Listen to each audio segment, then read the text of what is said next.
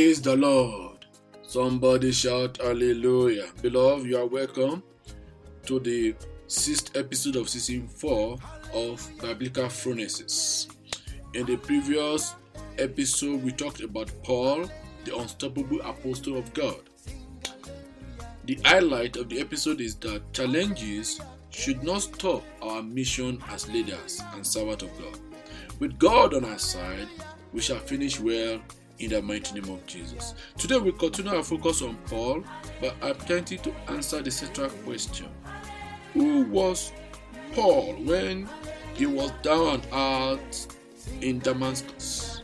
In other words, who was Paul as a distressed fellow in Damascus?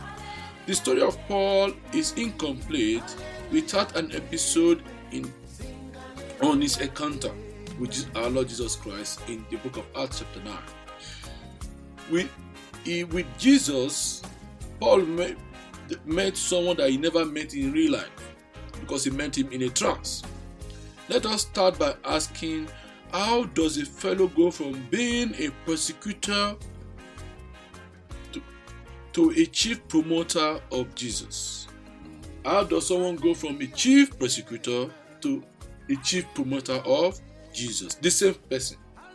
The answer to this question is best provided by tracing the actions of Paul after the stoning of Stephen. At the stoning of Stephen, Apostle Paul was still known as Saul of Tarsus. Saul, as he was known back then, received permission from Jewish leaders in Jerusalem to persecute Christians, starting in Damascus. In other words, the Jewish leaders prayed for him to carry on doing what he was doing, and his name is actually literally means Saul, the one that is prayed for. As recorded in the book of Acts chapter 9, Paul met Jesus on his way to Damascus in the most unexpected fashion. In Acts, beloved, in Acts chapter 9 verse 4, we see Jesus talking to him on the floor, saying, Saul, Saul, why persecutest thou me? Verse 5. And Saul said, Who art thou, Lord? Jesus responded, I am Jesus whom thou persecutest. It is hard for thee to kick against the pricks. Indeed, it was hard. This up-close encounter with Jesus was an eye-opener for Saul, who thought until that particular time, he was actually fighting for God. He was doing what is right. The light that shone on Saul alone in that encounter left him blind. The light blinded him. That blindness left his persecution in tatters for the time being. Beloved, you agree with me that it is difficult for a blind man to persecute others the way Saul was going about it in his days. In effect, the encounter with Jesus made Saul down and made him to be hurt in Damascus regarding his original intentions. In short, Saul was helped to his feet after the encounter and led by hand into Damascus. And this was somebody that was galloping in horse or other things that were used for mobility at that particular time to go and persecute the Christians. So, you will agree with me again, if you look at that encounter in Acts chapter 9, you reflect upon it that Jesus, in his wisdom, had taken the fight out of Saul by blinding him. The state of mind of Saul at that moment is better imagined. Here we had an up and coming, or better still, rising star in the religious order of Israel, caught flat-footed. He was caught flat-footed in that encounter. Up to that encounter with Jesus, Saul's credentials were impeccable, as he wrongly thought he was on the side of God. In fact, he felt he has been prayed for to do the assignment he was doing. Beloved, for 3 days, Saul was blind and distressed, with him refusing food and water. He was depressed. As his world has been upended, it has been turned upside down. He may even have thought about the stoning of Stephen again and again in that particular period.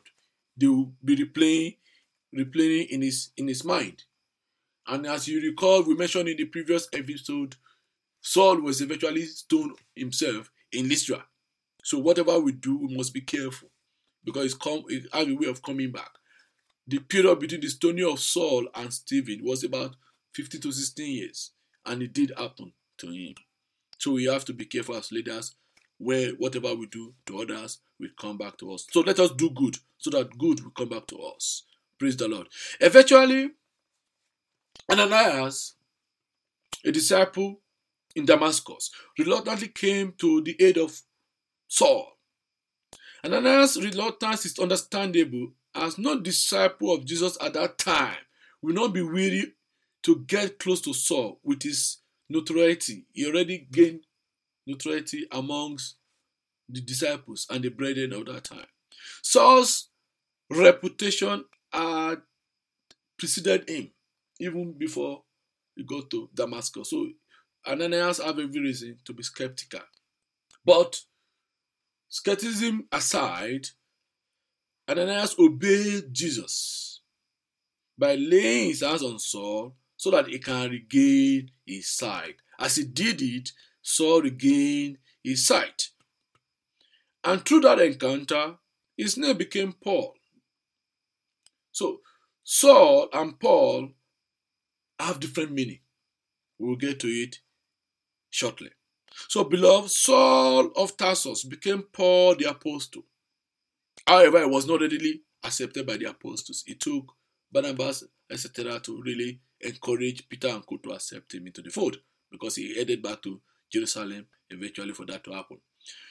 So let's go back to our focus in this episode. Paul the apostle, who encountered Jesus several times in his ministry, had to work very hard to earn the trust of the people he persecuted. It's familiar with what even goes on today. So, in the time of moral choices, we have to be strong.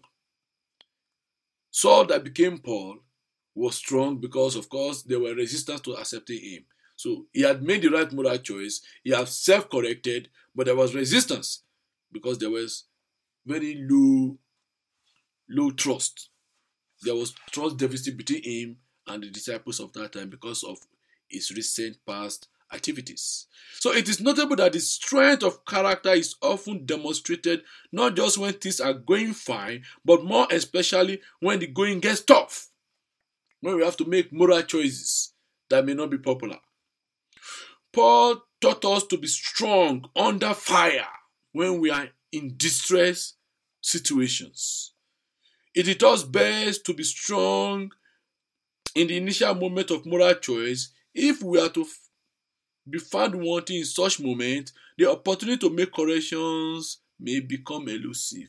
That shall not be our portion in the mighty name of Jesus. So being strong in the face of difficulty does not mean that we do not have weaknesses. No, not at all. It doesn't mean that we don't have weaknesses. It doesn't mean that we don't have weaknesses that give rise to poor judgments. No. It only shows that we have the ability to self-correct. Every leader has the ability to self-correct. But as a moral agent, are we willing to self-correct? Are we willing to self-correct? Beloved, just as Paul was tested severally in the Bible, in the New Testament, we will face obstacles wherever we are leading, either at work or in the church. However, the trials and temptations should refine our integrity, should refine honesty in us, and should refine how we respect others.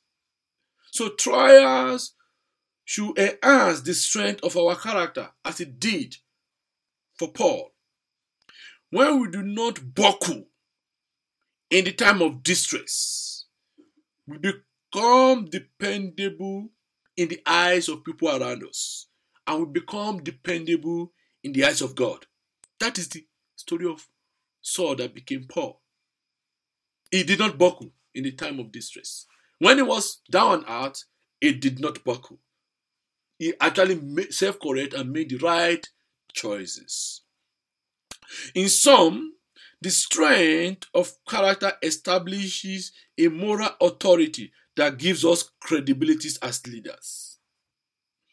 Beloved, the apostle transformed from Saul of Tarsus, the prayed for, to Paul, the humble. Beloved, if we are conversant with the meaning of names, we know that Saul in Hebrew means prayed for. So, of course, the leaders in Jerusalem prayed for him for what he was doing. But being prayed for was not enough for God. For him to be used of God, he had to be humble. He had to be humble. He had to be someone that will not supervise the killing of another fellow because they have disagreement in perspective on how they see their faith or our faith. So Paul in Roman language means the humble. So to walk with God and lead well and lead others well, let humility be part of you. Let humility be part of me. The Lord Almighty will help us in Jesus' name. We must remember, when it concerns this particular lesson, that James 4:6 says, God opposes the proud, but give grace to the humble. So to lead with the grace of God, we have to be humble. We have to be humble, beloved. So let's conclude this episode, beloved. This episode of BP entitled Paul the Humble. Our number 1 BP is the conversion of Paul was unlikely and was unexpected. It was not programmed, it was not scheduled by any man, not even the apostles. Therefore, God chooses who he wants to use. So Jesus Christ met him on the way to Damascus himself, without forewarning anyone. Number 2, a fellow in distress can overcome it to become a champion of progress with distinction. But there's an ingredient that is required for him to be a champion of progress with distinction. It is humility. Number 3, God value and require a currency from leaders. God value and require a currency from leaders. That currency is humility. That currency is humility. Paul had to move from being prayed for to be Paul, the humble. Number 4, being down and out. Number 4 BP. Being down and out is not the end of a leader, except God says so. So godly leaders have the ability to self-correct themselves. Godly leaders have the ability to self-correct themselves. Quickly, our wisdom quote is from Philippians 2:3. Philippians 2:3 that says, do nothing from selfish ambition or conceit, but in humility count others more significant than yourself. Beloved, let us pray. Father, we thank you for yet again another episode of PP to learn from what you did with Saul that became Paul. Lord, help us to lead others from the heart so that our work is acceptable before you. Give us the grace to be humble where we live. In Jesus' most precious name, we are praying. Amen.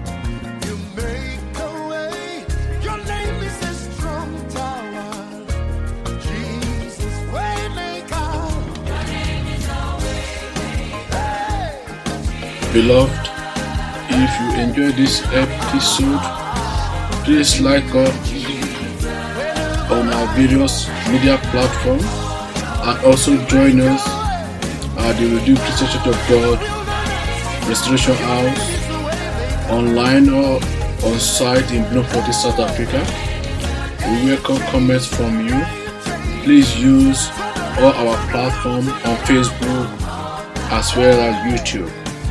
Till we come to you in the next episode of Biblical Phronesis, may the Lord keep you safe and blessed. May He shower you with divine wisdom daily to succeed in the mighty name of Jesus.